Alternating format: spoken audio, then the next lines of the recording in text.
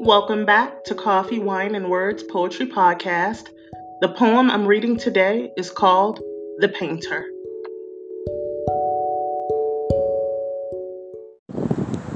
Van Gogh told us that the grass had waves, but we called him crazy and he killed himself. He saw the disturbance in the wind, the elastic deformation, and now we see it too, but it's too late.